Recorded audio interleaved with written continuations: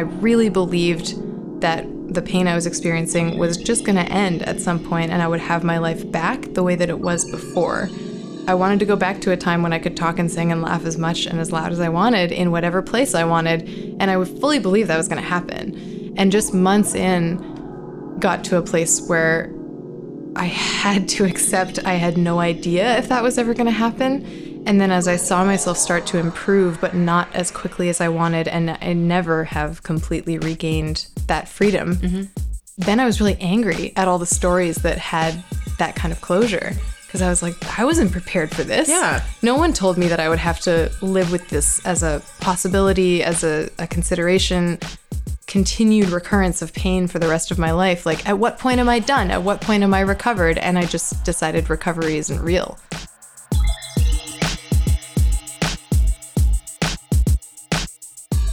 Hello, and welcome to this episode of Cavern of Secrets, the show about extraordinary women for extraordinary everybody's.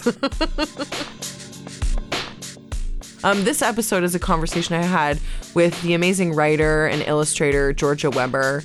Georgia wrote a graphic memoir called Dumb, published by Fantagraphics. It's really an amazing story of how she lost her voice, how she wasn't able to speak for a year.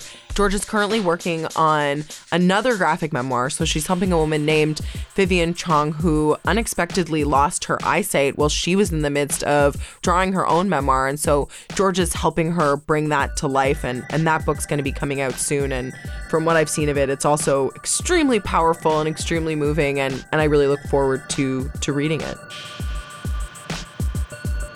George and I had a really amazing conversation about, what does that mean when you really can't express yourself in the ways that seem normal or that are normalized. It made me feel sort of more spatially aware of the world I walk around in every day. And so I would like to thank Georgia for this conversation because it gave me a very interesting perspective. And I hope that it does the same for you guys.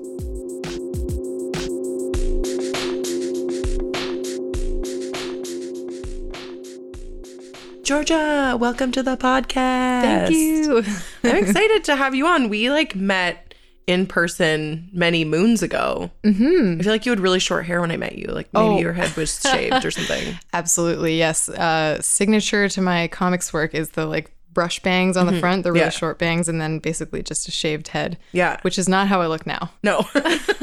Different. The hair is diff, folks at home. A little bit. I can trick a lot of people this way. Yeah. Because comics artists, we only meet up at conventions once a year, every couple of years. So some people, wouldn't recognize me if I didn't.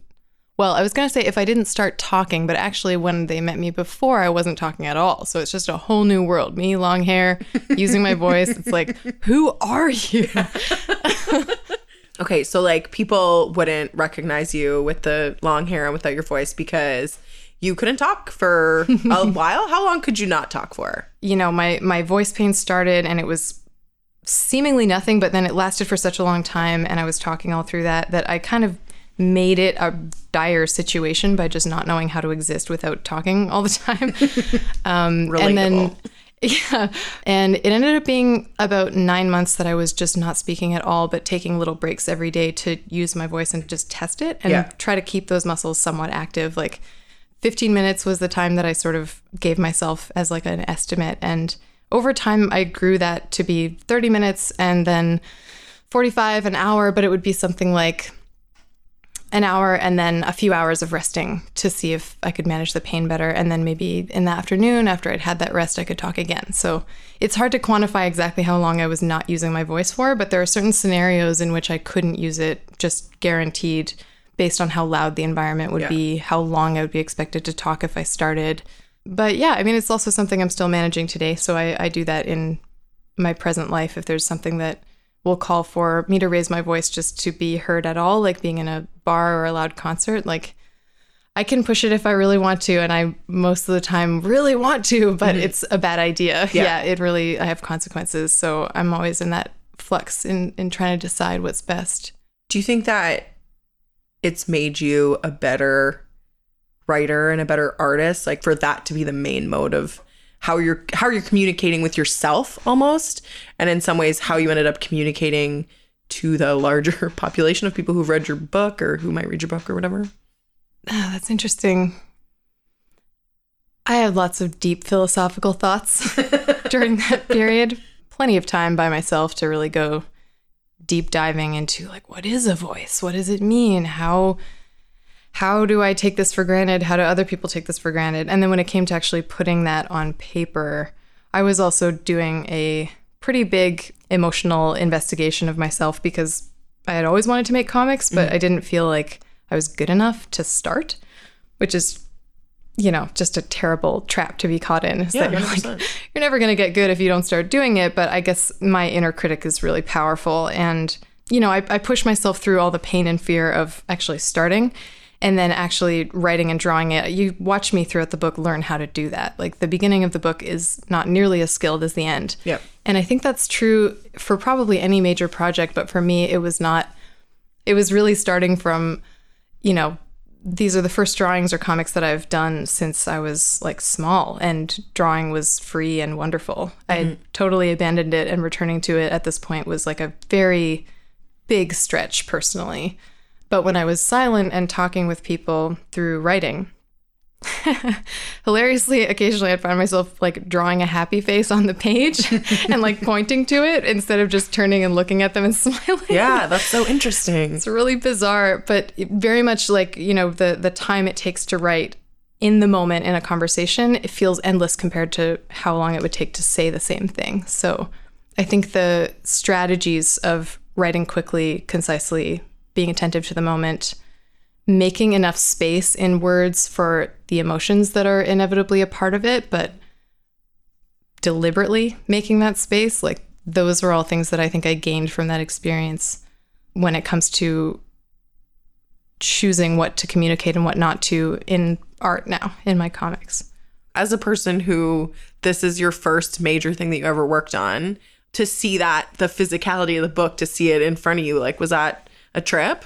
I was like, just bring me one copy to this event the night before. Like, I just want to have a private night with my first experience of seeing this book. And then I'll be at the show. Me and the book need some alone time. We're going to have a drink together. Yeah, it was kind of like that. Like, I didn't crack any wine to like relax into the moment, you know, next to the fireplace or whatever. But I was like, this is going to be a big experience for me. So I just want to have it in my home, like, you know, sit with my partner and observe this object. So yeah, I mean, it was a big experience, and it certainly propelled me towards accepting myself as a professional comics artist, even though it still took me like a bit of time after that.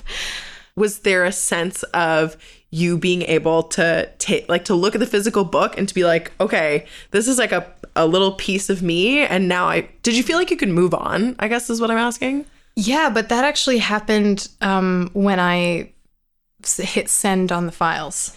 I finished the book. I decided to ask for feedback from a few people, and someone a little bit outside of my like trusted circle, I took a chance on, offering that they read the book to say, you know, you can see this before anyone else. I would love to know if you have any lingering questions, something I might be able to answer with a small change. And, you know, she was overall very positive, but she just asked if I could find more closure at the end of the book, actually. And in the work, like, I can't say what happens because I don't want to spoil it, but I really left a lot of things like expanding at the end instead of coming to like a neat finish. And I love that about it, but she cast a little bit of doubt in me. So I then took the next like 2 months to agonize over what the end could be and to try and add a story, write another thing. I was like struggling and stressing, and my partner was like, yeah, I mean, I don't want to read it until you're done if that's what you want, because I hadn't given it to him. I'd basically met him like 2 months before then. So he was really hanging back, just trying to like allow me to be in this very difficult moment of trying to finish like my first major work. And it had been 5 years since I'd started, so that's a long story for me. But I finally broke down and just got him to read everything that I had, and he was like, "This is New Year's Eve, 2017, like December 31st, 2017. He's like, Georgia, it's done. What are you so worked up about? Like, you did this beautiful thing. I don't know what that person was talking about, but this is like, I don't think they got what you were doing. I get it. I love this. And I was like, oh, I'm free. Yeah. And I hit send, and then I woke up the next morning and I felt, God, I'm going to sound like such an asshole right now, but I felt like the closest thing I can imagine to enlightened. Yeah. Because I opened my eyes and I was just feeling my body and like the temperature and texture of the bed sheets and like looking at the light in the room, just in this beautiful daze of total presence because I had nothing left to do. Yeah. The book was done. And then like 3 days later, I woke up from a dream where I was working on my next project and I just woke up and started working on it. So it lasted 3 days, but it was like a huge amount of space that I'd been holding in my head for the finishing of this project. I didn't even notice it anymore because it was 5 years in. Yeah. But it being cleared and being free, I was just like, the world is so interesting. What is this room I'm in? And yeah, it was wild, but then it was over. Well, I feel like it's interesting. Like, people have this, some people just have this inherent desire to be like, all right, now it's wrapped up with a little bow on top. You know, it's like in movies where they're like, 20 years later, like, this is what happened to this character. I fucking hate that shit. I want you to end it, and then I want to feel like, unless someone's like dead or whatever, I want to be still thinking about that person's life. Yeah. If they're a fictional character, I'm like imagining where they're going or what they're doing. If it's a real person, I mean, you could do a quick zhuzhel or whatever. But yes. It's not that hard to find them now. Yeah, but I like tying things up with a neat little bow is like, it's so unlike life. Nothing is ever fucking tied. Nothing is ever finished. Everything is in perpetual motion. You know what I mean? Particularly your health. Yeah. This is why I was really against wrapping it up in a concrete way, because for me, the beginning of the story, I just didn't know it was coming. Like, I didn't know anything that was coming ahead of me. And I really believed that the pain I was experiencing was just going to end at some point and I would have my life back the way that it was before. And that just meant not having to think about it. Like, I wanted to go back to a time when I could talk and sing and laugh as much and as loud as I wanted in whatever place I wanted. And I would fully believe that was going to happen. And just months in, got to a place where I had to accept I had no idea if that was ever going to happen. And then as I saw myself start to improve, but not as quickly as I wanted, and I never have completely regained that freedom, then I was really angry at all the stories that had that kind of closure. Because I was like, I wasn't prepared for this. Yeah. No one told me that I would have to live with this as a possibility, as a consideration, continued recurrence of pain for the rest of my life. Like, at what point am I done? At what point am I recovered? And I just decided recovery isn't real. Yeah, it's really not. It's not real. I mean, and very much like thinking about recovery as a way to make yourself miserable and also take your eye off what really will help you get through, which is just being there for whatever is happening. And what I discovered is pushing through gets you nowhere, as it's kind of like the most massive rejection of what's actually taking place. Yeah. But like allowing it, like now, you know, if I have pain, my voice is starting to get a little tired. I'm like, okay, my voice is getting tired. That for me means that when we're done this, I'm going to spend some time in silence on my own and I'm not going to be distressed about it. Yeah. It's just going to happen. I have a book recommendation for you if you'll take yes, it. please, always. Have you ever read any of Leslie Jamison's work? Never. Okay, so she wrote this book called The Recovering that's like about addiction. Okay. But it's kind of like that similar thing, like recovery not being this thing that ever ends. And like you're living it. Yeah, it's not just like one day you're an alcoholic and the next day you're not. Yeah. It's like that's your whole life. Yeah. And thinking about, like, she talks a lot about AA because that for her was what worked. But the idea of like, she was like this person who had written for so long and really rejected this idea of cliches because that's what and you take a master's degree, they're like, cliches are so bad, like don't write like that, it's not good. And she was like, one day at a time, 1 minute at a time, 1 hour at a time. You know what I mean? For sure. And your label, whatever it is you're using of like, I'm in pain or I'm addicted or I'm recovering now or whatever it is, like that also changes minute to minute and doesn't erase the thing that came before it. Yeah. Which is really hard when you're trying to get out of something that hurts you and you want like hope. You want some hope to exist.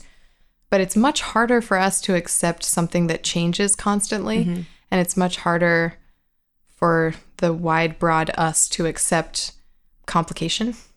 That it's not as simple as this is the one thing that I am right now, or the one thing that is in my life. Because also, while pain, recovery, addiction, chronic health issues are happening, the rest of your life is still happening. Nothing is stopping in favor of you having time for this.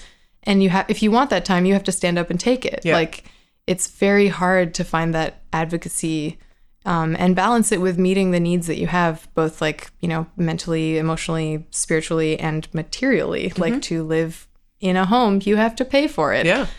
And to see your healthcare practitioners, you might have to pay for that too. Like, there's a lot going on all at once. So the thing that I'm reaching for in my work, which continues to mostly be about health, is the complexity, nuance, specificity, because all of that stuff, whether or not you share exactly the same circumstances or the exact same specifics, it's just observing that it's possible to navigate so much, and that it's possible to feel weak one day and strong the next, and that it's possible to like ask for help.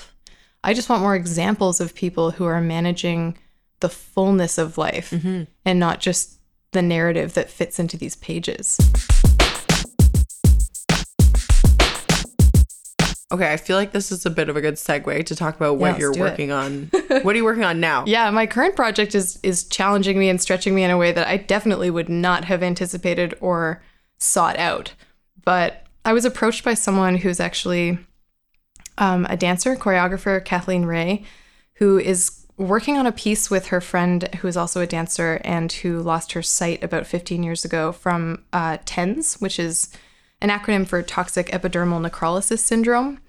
So she had this very rare reaction to medication that she thinks was ibuprofen, but she doesn't actually know what she was given. It was just for a headache. And it's like actually the stats for people who have this reaction are 1 in 1 million. So it's very, very rare. But she had it. And one of the components of the tissues burning, I'm hesitating to be too descriptive on this show because I don't want people to get sick or something. Anyway, so it affects like tissues all over the body, and it's very common for people to lose their sight as a part of it because scar tissue forms where the reaction has taken place. And so Vivian, who is the blind woman and dancer now, she is working with Kathleen to choreograph a show that sort of tells this story of her life and her journey through this amazing and difficult experience. And part of their research was just looking at some old drawings that Vivian had made when she was still in the process and actually losing her sight. So she had very little, she was drawing like with her nose to the page. But she had 100 pages of a graphic novel, a graphic memoir. Wow. About the hospital, about that, like really the rawness of being in that experience. And she was writing it all like very shortly after it happened.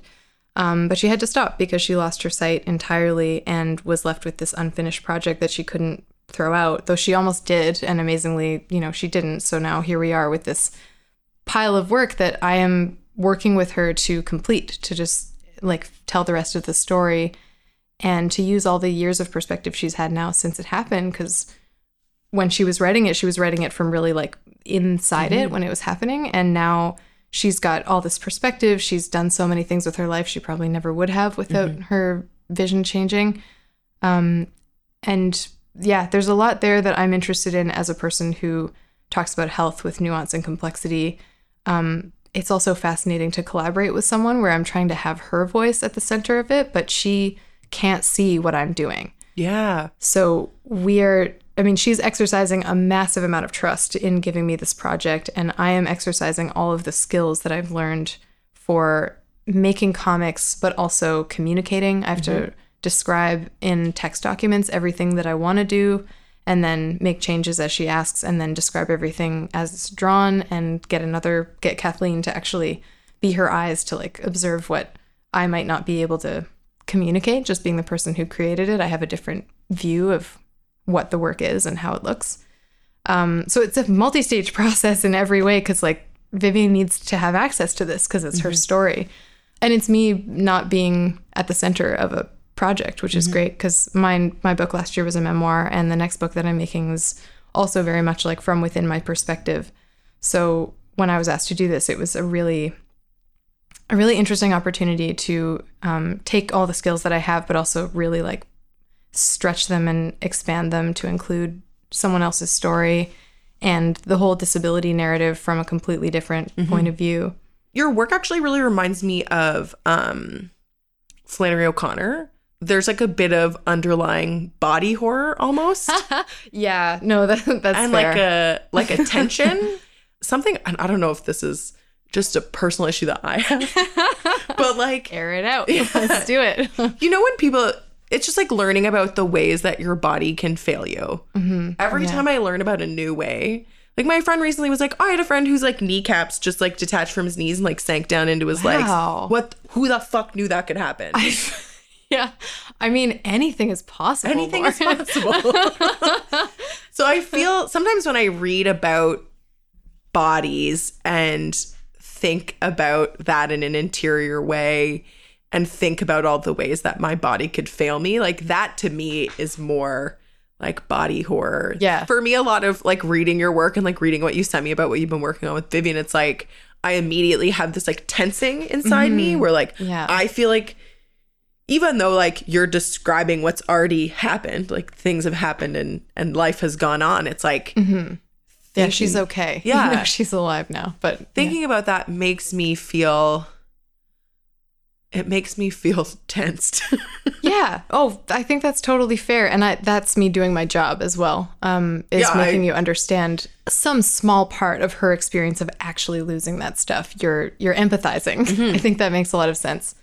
It's also, this is really at the heart of my understanding of our society's general ableist problems, is that we, like, I really do not want to characterize disability as ill health, because that's not always what it is. But I think our difficulty confronting disability really has to do with that tension you're talking about, this feeling of, if that were me, then I would be losing something about who I am now. I would be losing ability. And immediately, I think the question of loss goes beyond that body and that experience, but actually into the world of how you would be treated and what you would be able to do. I've been thinking about it a lot. I was invited to be a guest at CripCon, which is a short endearment for Cripping the Comic-Con, a show that happens in Syracuse at Syracuse University, supported by the Disability Cultural Center there. And it's just an event that celebrates comics and the culture associated with it, but with disability at the front and center of that culture, which it so rarely is, and it's so rarely even really thought about as something that you might combine with comics. But it was really beautiful to be in a space where disability was just expected and welcomed, and so accommodations were present, and all you had to do was either look around or ask someone or like read the materials that you were given. Like, it was just very out in front that you might have different needs than other people here, and that's totally cool. We got you. Like, we know you're coming. We invited you here. Yeah. So this idea of disability as sort of like a shift in health paradigm for the rest of the world to accept, I'm sort of mulling over right now, because if we had a little more peace with our own mortality, it might be less frightening to see someone who's living with their body in a different way or really struggling with a disease that may ultimately kill them. But even more than that, it's like, not that I want you to be cavalier about like losing a limb, but if you knew that you could still do everything that you love, if you did lose an arm or a leg or the ability to use one of those things, if you knew you could still do everything that you love because there were accessibility accommodations for you, it might be less frightening. Yeah. And it might be less weird to talk about. Yeah. Maybe. I'm positing this is a potential future because there are so few spaces where that's true. Yeah. But being at CripCon, at Cripping the Comic-Con, it was really like a total paradigm shift for me to even consider it that way. And I realized the value and importance of having those conversations about disability and sharing disabled stories, because it's just ridiculous that we live in a world that insists it's not something we have to think about when there are so many people living that life. Yeah, it's a big topic. I could probably just keep going about it for a while. It's so fascinating. Okay, so I have two things. I think you should check out my friend Courtney Gilmore. She is a comedian. She doesn't have any hands, and she doesn't have... I think I've seen her, actually. Yeah. She's like, has a big fundraising campaign for her dream leg right now. Oh, no way. Because she's always had these like really shitty prosthetics for her legs that like would just fall off, and like to get like an actual true good working prosthetic is like $100,000. Oh my God, that's so expensive. She's like, why? She's fucking amazing, and she's like, oh, wow. She doesn't have hands, but like, you see that bitch fucking text, you're like, you know what? Like, and she's somebody, she's like, people are just like, she like lives alone. People are always like, how do you just like live? And she's like, I just do. You know what I mean? Like, and I mean, within that, I feel like, you know, not to speak for her, but for me, the answer to that would be like, you would if you had to as well. Like, it's not that big a deal. Like, I don't know. I mean, of course it's a big deal, like, especially given that other people are not considering and accommodating these access needs that you have.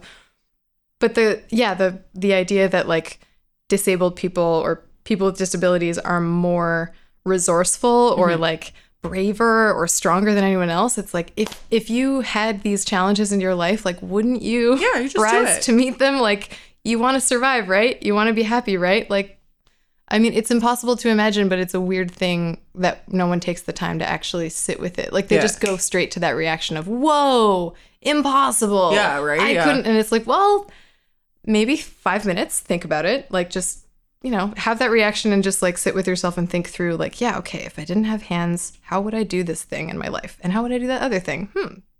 Interesting. Yeah, like, probably figure it out, you know?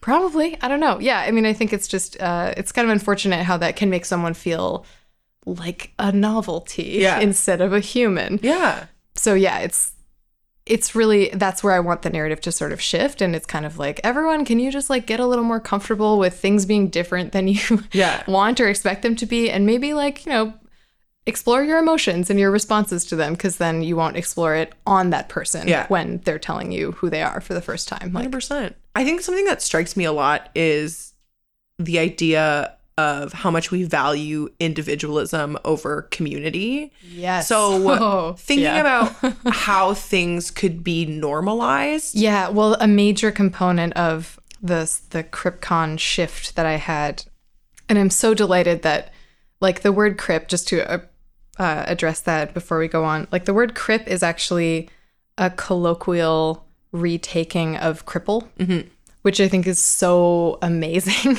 And it just like bounces out of your mouth really nicely. So the shift into crip consciousness, I love that phrase so much, but that like shift into crip consciousness that I was trying to grapple my way through, and that experience is very much one of accepting interdependence.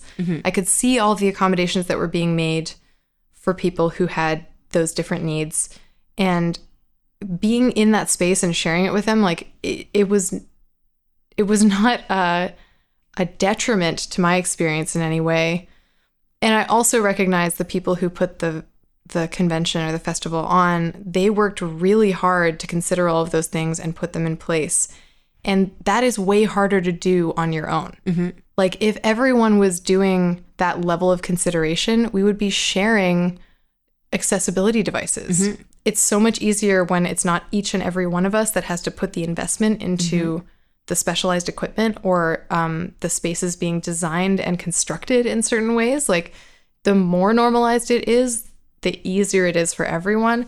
And there's very much a like openness and humbleness that you have to accept for yourself to like ask for help, to make your needs known. It kind of requires that you allow the possibility that someone will say yes and help you. And I think that emotional shift is really hard when so much of the world is sort of already saying no by not even inviting the question or being open to the question of, what do you need? Yeah. Like, no one is asking that. There's just kind of the way things are. Yeah. And if it doesn't work for you, it's on you to figure it out. Yeah.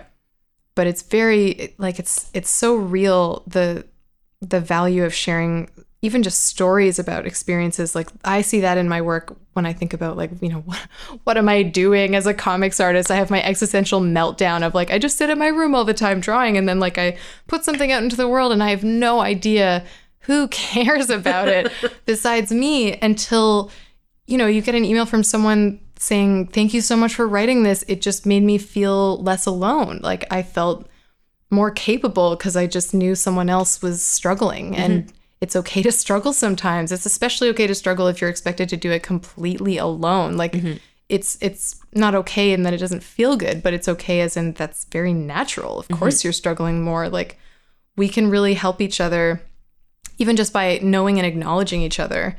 And so, yeah, like me telling these stories is sort of offering a distant connection to people who are having that experience. And then when I got to be at CryptCon and in that space, I was actually watching people help each other in that way because they just accepted that everyone needs help. And so this is a normal thing to ask for it, to receive it, to offer it. It's just a, you know, pass it on kind of situation, I guess. Yeah, I mean, I feel like the sort of pull yourself up by your bootstraps mentality is like, frankly, very violent. It can be, yeah, if you're forcing yourself. Yeah, and if you're saying like, I don't want to help you, or if the way things are structured, the way, you know, systems are structured or whatever doesn't work for you, then, well, tough luck. You know what I mean? Yeah. It's one of the grossest parts of capitalism. Yeah. Is this idea that like, you know, you have to figure things out for yourself, and that certain things are private and are have to do with the individual. It's like health and healthcare and all that kind of stuff to me is like universal. Every one of us has a body. Absolutely. Yeah. And every one of us has health conditions that range from feeling really good and alive in our bodies to feeling totally weak and like immobile. Like we all are somewhere on that spectrum at any given moment, and it changes all the time. And, you know, there are bigger events that you actually don't have the choice about being private about. And those are really big shifts, I think, for people, when it might be that you have to make a choice to reach out and have to accept what's given to you, but it might also be that you're actually not even in a position to have that agency. Yeah. Your health is actually upfront, and you and what you want is gonna have to wait and just let it happen because you're so out of control of that, which is terrifying, obviously. But I think maybe like what I would like to see is I would like to see a balance between individuality and whatever privacy you desire. Because as someone who struggles with health and mental health issues, like I'm good some days to just be alone, and that feels right. It can also be, you know, self-isolation because I'm feeling like I don't want to burden someone with talking to me about my anxiety today. But the emphasis of our culture on individual, what's the word? Ingenuity, pride, a lot of the time. Yeah, it's a really maybe subtle shift in some areas of life, but like monumental shift in others to allow interdependence and individuality at the same time. And our culture is really into the independence side right now. Yeah, it's such a weird thing. I mean, obviously, like, you don't, like, you never want to go back in time. You know what I'm saying? As women, like, we don't want to go back in time. Yeah, it's not better before I don't want to be owned by people. No. But, like, I do think there's that, I don't want to be owned by a man, you know what I'm saying? But I do think there's something interesting about the shift from that very community-based, like, I think it's probably like a post World War I maybe kind of shift that you see, an industrialization shift, the big move into capitalism, where you see that that broader community that's like seen as a broad family sort of break down, and you get into the like nuclear family structure. It's just a bit of a bummer, you know? Yeah, for sure. I mean, there's a lot lost, that's for sure. And we have this like bizarre world where we're super connected through technology and also super isolated at exactly the same time. So it's a new challenge. Yeah. It's definitely daunting.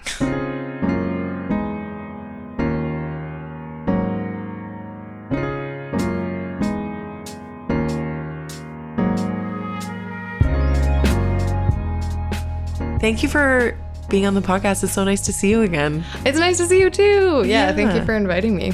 It's really nice to talk. Can people follow you on the gram? Where can people buy your book? Tell us about. That's the best way. Yeah, I am on Instagram. It's GEE_Weber, and I use it somewhat infrequently, but there will always be some art and updates happening there. And then Fantagraphics put out my lovely book, the one that came out last year called Dumb, Living Without a Voice, and the one that's coming out next year, which is the collaboration with Vivian. So Fantagraphics is everywhere, but you can also just go straight to the source. Yeah, this was a really, really nice chat. And nice to see you. I appreciate you. I appreciate your work, and I really appreciate you coming on the show. Yeah, well, thank you for your work with this show too, because like women doing their thing never cease to amaze me, and there's just so much more that I can learn from listening than from me talking about a bunch of my crap. Sorry to make that really crass at the end. It started really nice. I like that you're like, I said the word crap, so it's crass. I'm like, and fuck this, and fuck that, you bitch. Like, I also get really Canadian when I say crap, like it's crap. Crap. Like that's crap, eh? Yeah, so crappy. It's crap.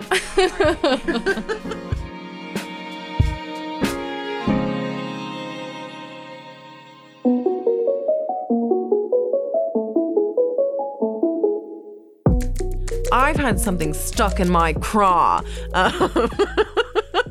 recently, and it's that as I get older, as we're all hurtling towards death, I've begun to think a lot about aging and the physicality of aging and what that means.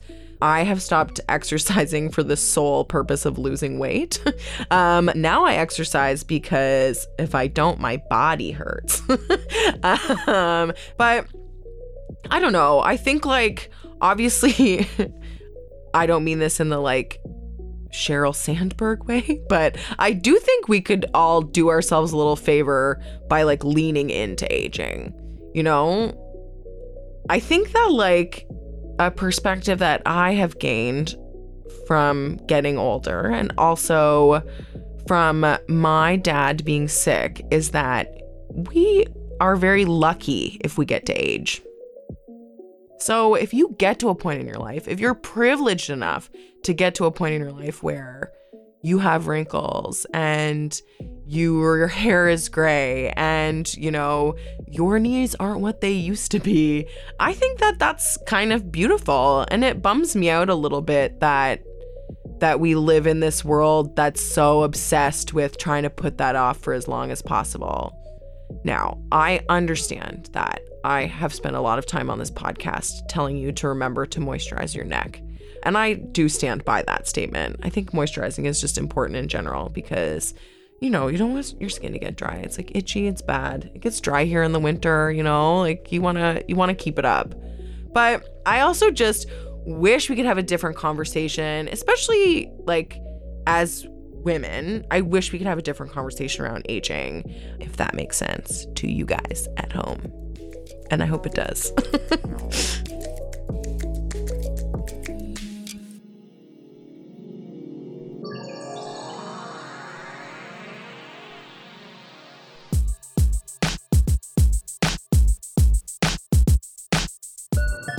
All right, well, that's it for me here in the Cavern of Secrets.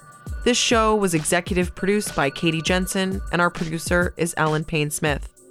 Our theme music is by Bianca Giulione, and our show artwork is by Nick Iluzada. Thanks so much to Sarah Daniel and Vicky Mochama for their editorial support. And as always, a huge thank you to Anshuman Idemseti, my beautiful and original producer. If you're in Toronto, come to our friggin' live show. It's going to be amazing. It's on October 27th. It's at the Review Cinema on Roncesvalles. We've got great guests like Kyrell Grant, Marlo Granados, and Mary H.K. Choi, plus more. You can buy tickets online. Go do it now. You can also follow us on Twitter at Cavern of Secrets. You can follow me if that's something you're into. I'm at Internet Lauren. And please subscribe, share, and leave a review if you feel so inclined. That's it. Thanks, everyone.